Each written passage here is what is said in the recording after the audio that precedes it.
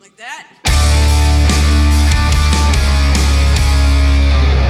Things I actually can control.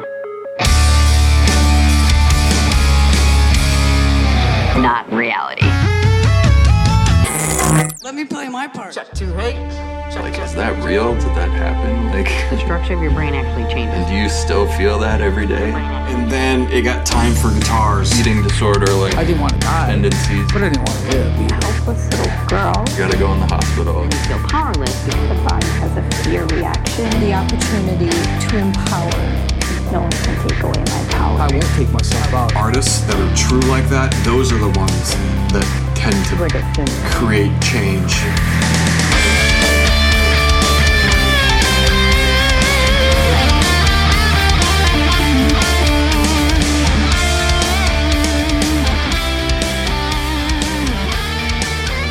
But I had no idea until we'd been together a couple weeks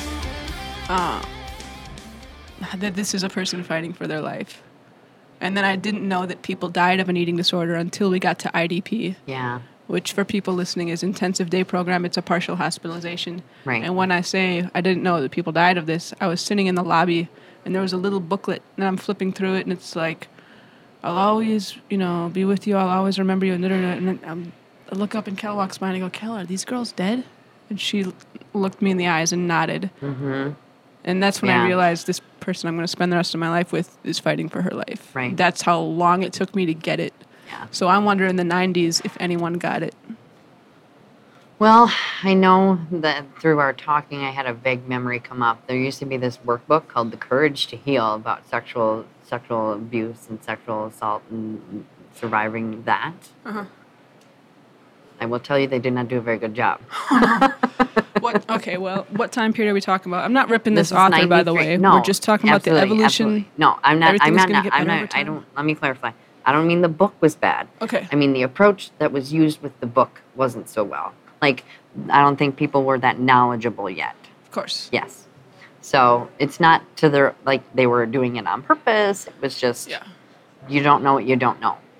So that would trigger a lot of the flashbacks for Kelly, I feel like. Okay, so, well, I don't have any context for this. Courage to Heal, start me up from the beginning. It's just a workbook that you go through, and it's, there's a book with it. I don't remember ever seeing the book, but I remember now a flash of the cover came into my mind.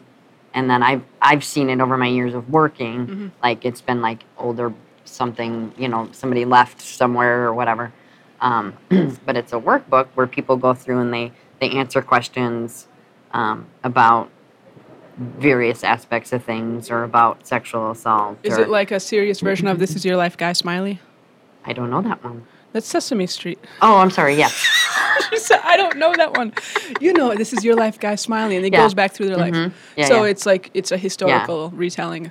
Basically, yes. Fun times. Uh-huh. Jesus, I can't imagine Yeah. her getting through that So in one piece. no wonder she never wanted to eat, because now I'm sober, and now the only thing I can control is not eating. People say control a lot when they talk about their eating disorders. Yeah. I'm sympathetic to it. I'm trying to understand it, but I don't relate to it. I've Right. lost appetite before. I was thin when she died. Yeah. But even through that hell, over time, I started to eat again. Mm-hmm. And now I'm just like your average kind of slovenly American whose workout routine is mostly YouTube. Right. But that doesn't mean I'm happier. No. It's just that it doesn't go that direction for me. Yeah. So I'm trying so hard to understand when people say I felt Well- control when I restricted my eating. So What does that mean? addiction in general, there's been proof provided that the structure of your brain actually changes. Like, it's sort of wired differently now. Like, neurons fire a different path than they did before once you cross sort of that threshold and become addicted, right? Okay. Eating disorder is an addiction. All kinds of things can be an addiction. So in eating, it depends on what way you want to look at it, if you want to look at it as a medical issue or not, right? Because there's always that debate of medical, not medical, whatever. Yeah. So, excuse me. When you become addicted to something, you transition from, general everyday, like, oh, I can, things I actually can control, right? Like if the speed limit says 55, I can go that or I can go 60, right? Like I get to choose that, right? Like I can control that behavior, right? Whereas when you now cross over to being an addict or having an addiction in some form, you focus and you fixate and you obsess on controlling the very thing you can't, right? And then you feel powerless because you can't actually control it. So then you grasp at straws to find ways to control. And it gets distorted. It's like a lens you look through. It's like glasses you put on, and now you see the world through this way, and it's not necessarily reality. It's not accurate. Right. But your reality is what you make it. So the lens you're looking through, you feel is real. It's as real to you. Mm-hmm. Kel said that, she said, I was on such crazy shit when I was a teenager that when I got sober, that felt trippy to me. Uh-huh. Being on drugs was weird. my normal, and then sobriety was like, what is this? Right. Like, I can't, I'm trying so hard to understand that normal, obviously, mainly when she said that, it terrified me. I was like, what the fuck did you do to yourself? Right. Horrified me. Right. It's different being a wife than just being a friend. For sure. But she wasn't anywhere near any of that stuff when Right. we were together. I'm laughing about me having to be the one running this major, like, dope ring to try to get her weed while she was literally dying. Yeah, right. She had tumors in her spine. Yeah. She had tumors in her bones. There's no pain like it. And all my little, whatever went out the window. I was like, I don't know how I'm going to do it, but Kel, I'm going to find you the marijuana. Right. And she made this face. She couldn't laugh at me like you are right now. Right. She made this face. She just held it in. And I was like, no, I'm going to find it. Come back to her 2 days later, Kel, I'm the only one who didn't have any. And she's like, yeah, I didn't want to say. I didn't want to tell you. You were so serious. I said, Kel, I've been practicing. If I get pulled over, no matter what, if speeding, whatever, I'm just going to say, I don't have any drugs. And I think that sounds convincing to me. And she's shaking her head. Yeah. She's like, oh, this is horrible. No. I said, I'm going to start speaking in code with people. I'd text a friend, the worms are in the garden. And they'd be like, I don't know what that means, but I'm coming over with some weed. I'd be like, the worms are in the garden. And she was just, I'll tell you what, we had some fucking laughs. I am sure you did. Can you picture her married to me? I'm sure it was amazing. I have no doubt. we had some laughs. I have no doubt. Okay, so the control piece. Yeah. Is it so? It's a piece of feeling completely out of control, which I can definitely see that coming from trauma. Mm-hmm. Let's talk about human anatomy for a second. So the human stomach, I've been learning, houses a lot of the hormones that give us a sense of well-being. Mm-hmm. I always think psychology neck up, right? I think of it as taking place in the brain, but there's neurotransmitters all over the body. Mm-hmm. There's neurotransmitters in the heart. Are there in the stomach neurotransmitters? That I don't know, but we have our vagus nerve that's connected from our stomach to our head, which is linked to depression and all kinds of different stuff. Well, that just answered about 8,000 questions for me. Yeah. Why people restrict eating, and so much of your mood is to do with food. Mm-hmm.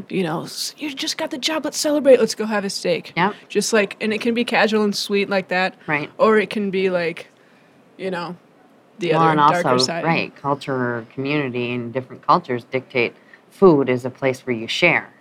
Food is a place where you show you care. Oh, yeah. Yeah. And then you have that on top of it, and then that gets confusing for somebody who has disordered eating. I made her mashed potatoes one time, and I'm good with mashed potatoes. I do okay in the kitchen. I have my moments. Sometimes.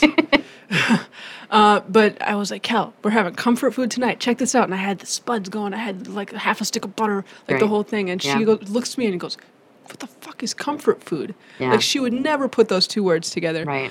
And my heart kind of sank, and I was like, it's food that makes you feel good. And I might as well have been speaking Greek. Right. My heart just breaks. Like, she has a journal entry that says, what is the next reality? Where will we step our feet? Where will we lay our heads? I hope we don't have to eat. Like, if that's her impression of heaven, just one day I won't have to eat anymore. Right. That we still toast that way. When I have a meal with my family, we all raise a glass and we say no more food, and that's how we honor her. Yeah. Wow. It's heart-wrenching for me to think that, like, a s'more, a burger, anything. Did she ever? I love s'mores. How could you do that? Like, just a ridiculous funny food from your childhood or anything? Like, could she ever enjoy it? I don't know. Like ever, right? I don't know. When we went to Vegas when we first got together, I had it booked, and I didn't want to spend any time away from her. So I was like, well, now that we're together, you're going to Las Vegas because it's already booked. And she's like, okay. And so she booked a flight and came with, and we went with my younger sister also, and the three of us were like the Three Musketeers. Our whole 3 years together, we were the Three Musketeers. And I'm a lightweight. I go to sleep early. Yeah. Cal's the opposite, right? Musician, Right. the whole Yeah, thing. yeah. And so I'm like, well, that was an exciting day, but it's after 9 and I'm out. And she's just rolling her eyes, and she and my sister, she goes, drinks are too expensive around here. I'm going to make a quick run to the store. I'll come back, and then you and I will hang out, saying to my sister, Yeah. right? And the way the story goes, I didn't know this till after she passed because the stories come out more and more. And I just, some night that I went to sleep early and didn't know what happened and whatever. I guess it turns out she came back with vodka and pixie sticks. She goes, I got us all set for the night. Slams them on the counter in the hotel room, vodka, and just sugar in a tube. Oh, my. I like to think that she maybe had some enjoyment. I know Right. that there's people, nutritionists must be like, okay, that's not a meal. But, you know, semantics. Right. I mean, we all need to look at each individual person and what they're capable of and what they need. So speaking of Pixie capable sticks. of, yeah, exactly, vodka and pixie sticks. So that's what the disorder looked like for her. I just don't know if in her lifetime she enjoyed a bite of food. Yeah. And now you talked about that vagus nerve. Yeah. So we were going to get into this link between the stomach and our moods and everything, and how we choose to cope, and that goes back up into the head and the neurotransmitters and those pathways, right? Right. Like when I'm upset, I reach for her. I can't reach. So I'm reaching for whatever, this mic or whatever I can do to try to feel like I'm speaking for her. Yeah. And I think I try to imagine over time the roads are rebuilding in my brain, but they always lead to her some way or another. Yeah. It's just how I'm wired. Well, So do like you recognize that you've experienced trauma?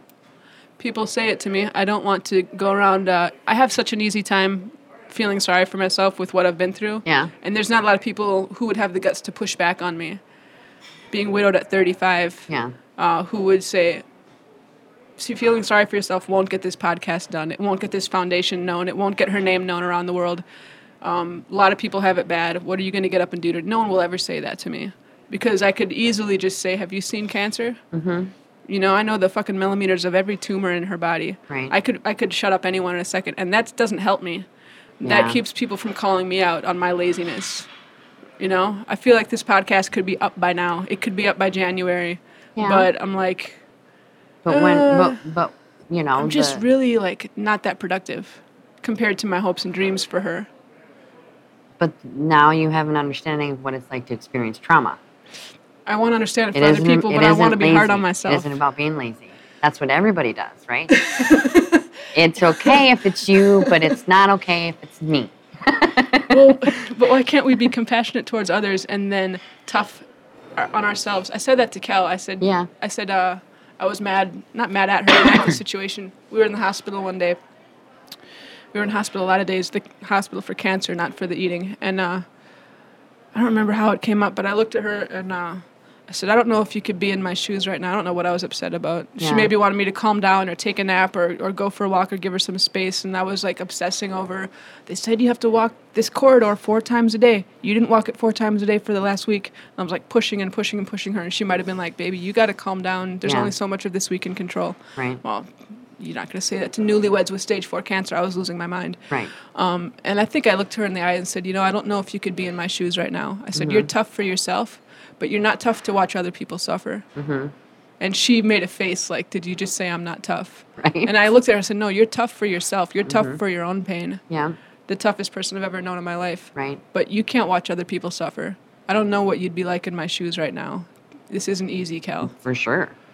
And Where does tough change for you to strength? Being hard on You said oneself. where? Yeah. Being hard on oneself, right?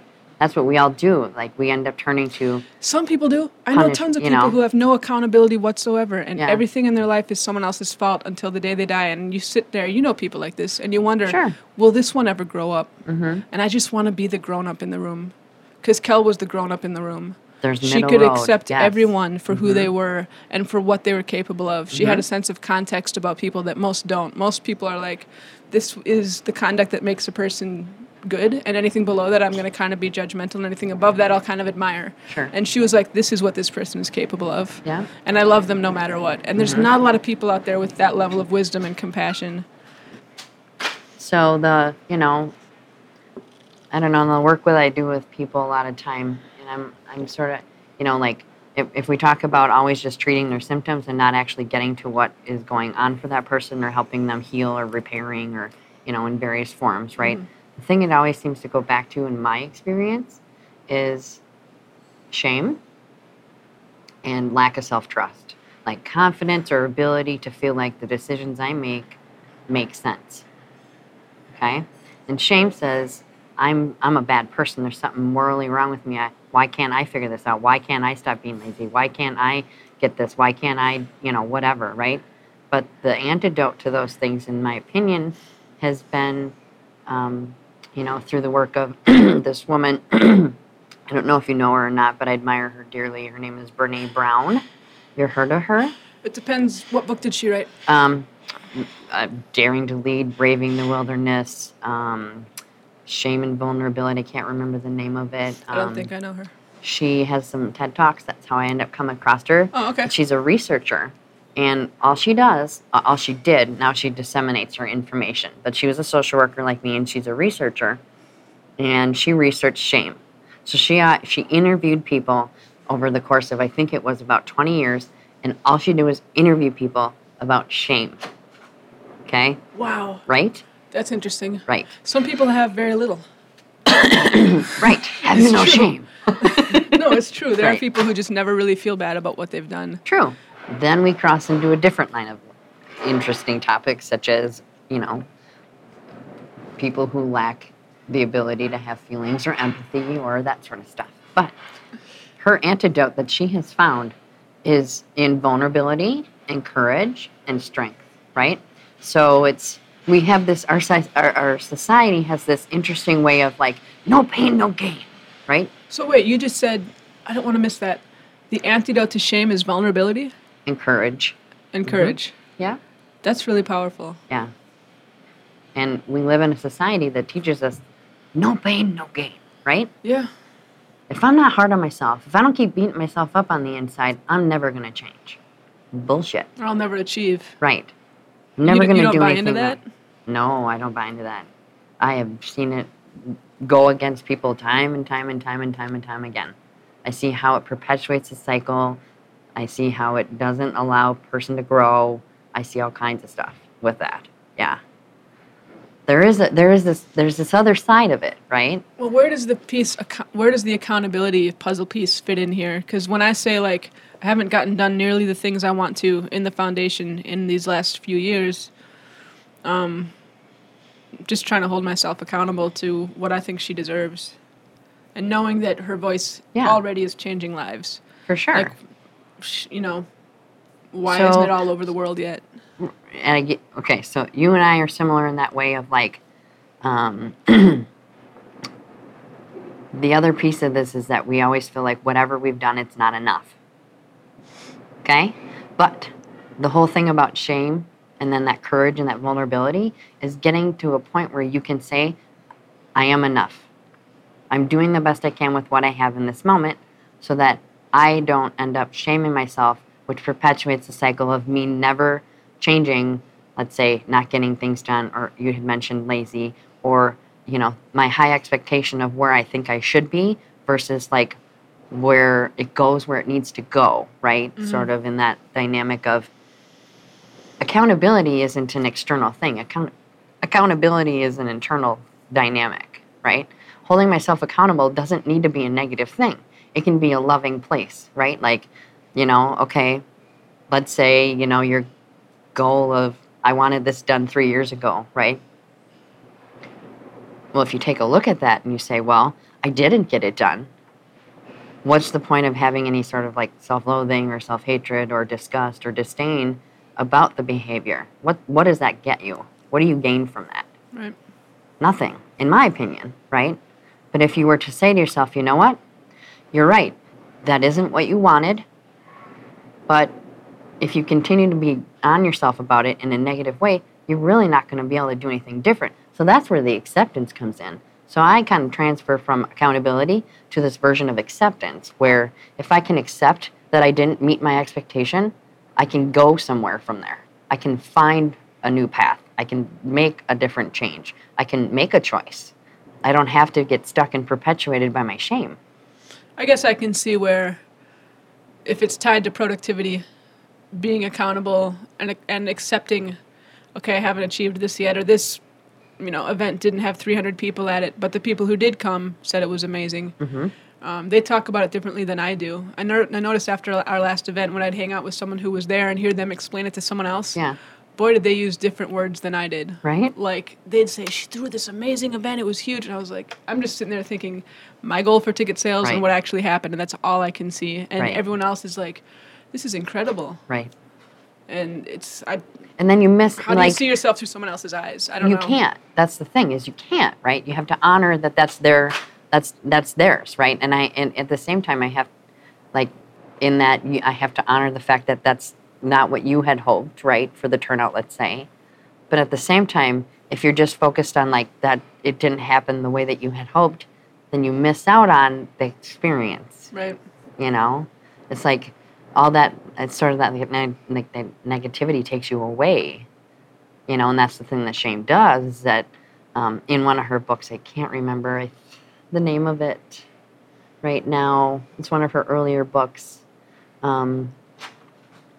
Something about daring, the daring way. No, that's the training program. I can't remember. I apologize. She is interviewing a person and sharing about this person is sharing the story their whole life, that they've always been that person that's kind of hoped for the best but always expected the worst. Yeah. And lived their life that way. Sort of did the backup plans on backup plans for if this should go wrong, or if this should go wrong, or if this were to happen, then I have these solutions, right? Like that type of person, but always hopeful that it would actually go better, right? So this person was sharing the story about this, and one day this person was traveling, it was a male, and with their wife, they got in a car accident, and the wife died in the car accident.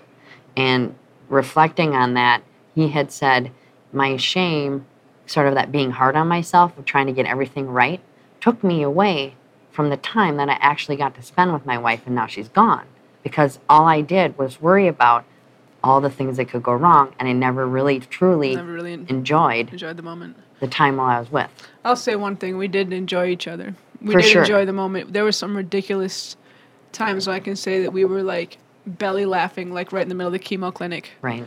This isn't the place to laugh this hard, but it's something funny just happened. And we were so used to living on the edge of death. I mean, everyone is technically, if you put your hand over your throat, there's not much protection there. Right. Everyone was living right up against the edge of it, but she was in a different way. Mm-hmm. So in the time between when you guys were hanging out and her passing, there weren't a lot of long time periods where she wasn't hospitalized. Right.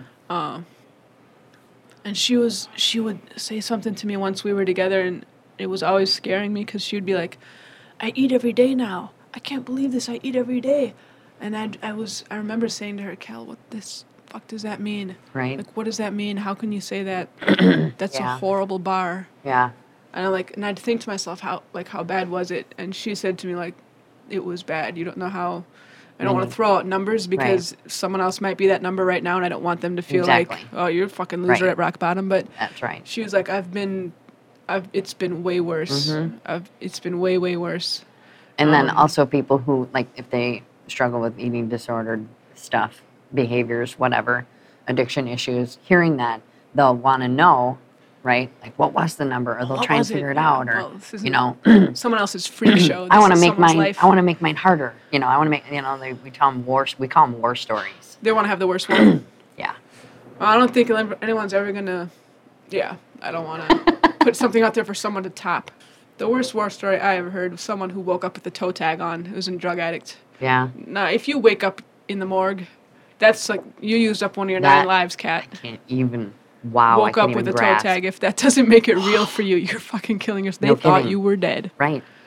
Wow. That's insane. I'm like, yeah, I'll probably cut that out because I don't want someone else to aim for that. These aren't goals. Yeah, you can just preface it with that. These aren't goals. These are not life goals. No, we're talking. This is, we're having conversation here, but that does not mean that we're trying to minimize it in any way. No, I live with this every day. Yeah. So if I make light of something, it's gallows humor. Right. That's how I'm dealing with Exactly. it in the moment. And that shit is real. That's if you've right. helped someone all the way to the end, there's some weird jokes that happen. Yeah. I mean, if you can't have a sense of humor about stuff like that when you're in that place, Yeah. I don't even know how you would handle. I mean, I don't even know. Just break down, Yeah. Right. But then who goes and walks the person to the bathroom if you're breaking down and bawling in the corner? Exactly. So you have to lose your mind to keep it. That's right. I'm not saying I was some outstanding caretaker. I did okay. I was a horrible nurse. I don't like blood. I actually don't. Me neither. I don't Can't like do it. blood. I don't like any of this Right. stuff for the hours I've spent in the hospital. Right. I don't like any. If it's her body, it's not gross. So going back to, I'm interested for people who care about someone who's dealing with PTSD, really something severe, and they could be in a flashback at any given moment. Mm-hmm. I remember looking in her eyes or looking at her eyes, and you can see this person reaching for reality. And Yeah. I'm using my voice, Cal, it's me, can you hear me, do you know who I am? As a friend, when you were in those situations, what did you do, and what do you suggest for people who help people through flashbacks regularly? No judgment, for one. Don't put any sort of judgment on it, like if that was a rough one or if that was that seems like you came back from that one quicker, or, that sort of stuff. I feel like to each, and sitting with them, not even, necessarily even trying to pull them out of it. This is just my experience and my understanding and what this is just my opinion. There's a million of me or more. So I feel like what would help the best or like feel the most safe, because I've never experienced one, so I have no idea, right? Okay. But what I know from seeing that happen is that feeling safe after that happens is big. Being surrounded by, not in a strange location, let's say, or, just kind of knowing that you're okay, right? And so having a person just sit with you and maybe even like put their hand on you, or, like not like a massive hug or anything, but more of a like, hey, I'm here, and just kind of keeping your presence there helps them feel safe. Right. Once they're back. Right. I learned not to, what did they say, don't touch her while she's activated. Right. So what does activated mean? Can you help me explain that? Like a disassociation. Okay. Sort of like you almost like, step out of yourself and you go somewhere else. Like fight, flight, freeze. Have you ever heard those terms before? Oh, yeah. Okay. So I figured you have. I just wanted to make sure. No, I would have you explain it anyway, because I think of that with when people talk about cops and they say, get on the ground, and the person froze. Yeah. Well, like, you don't have to have a lot of psychological training to know that if you point a gun at someone and scream, they're going to freeze. Right. So screaming for them to move, to me, is very uneducated. Right. Yes, exactly. I'm not ripping on cops. I just think no. they need better training. Right, for sure. Sorry. So you were going to say something. Yes. I'll get there again. Fight, flight, or freeze. So with trauma, and people who have experienced trauma, it appears as though, I'm not a researcher and I don't have facts, right? So I can't say that I know any of this for a fact. But it appears that they sort of lose the freeze response. Really? Or they lose the fight response. One of the two. She wanted to run so badly. Either way. That's what she said. She wanted to run. It's sort of like we lose one of the actual ways, like, perceived real actual like threat, like let's say a tiger walked through here right now, right? That would be a perceived threat. So the natural response your body would automatically go, okay, well, the best is to freeze or the best is to run. But if you think of like a cycle, right? When we can't, have you ever come across or seen a video about polar bears and how they would tag them? And it actually displays the trauma response in our bodies. Have you ever seen that? No, but I've heard things about animals that they can shake it off. We were into some kind of book called literally like Taming the Tiger or something. Oh, Yeah. I'll say what it's called. I can't think of it, but it Yeah. was really helping validate a lot of what she felt. And she was like, "Oh God, I'm not a loser. This is Peter real. Levine. This was yeah, Peter Levine. Yeah. Amazing book. Yeah, right. But I believe it made me a believer that the hard work is worth it. For sure. So in that, it seems like we lose one of them, but that video is actually very insightful as to how, like, polar bears, if they weren't able to complete the trauma cycle, they would be vulnerable to their environment. So we, as humans, right, if we can't fight or we can't flee, we get this thing called freeze. Okay? Whereas, like, if let's say we're driving on an icy road and we slip or something, right? Like and our body tenses up. And let's say we even maybe got in an accident from it, right?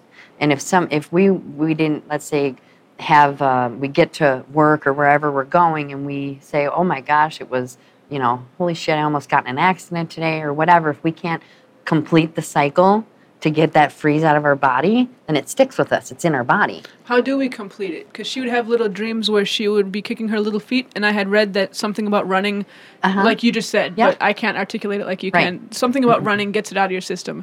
Like, what's going on? If you complete the cycle, then you can get back to, it's almost like you get it out of your body. Okay? Absolutely. Right. So like in this video of the polar bear, they tag him, right? They sedate him, they tag him, and then like the sedation is starting to wear off, and the body will. This polar bear does this breathing pattern, right? And it sort of resets its system, and then it's able to get up. Yeah, like it sort of depresses, like it slows down, and then it goes back to normal, and then the animal can finally like go, right? So with us, when we experience we can't, get out or we can't fight, we don't get to do that.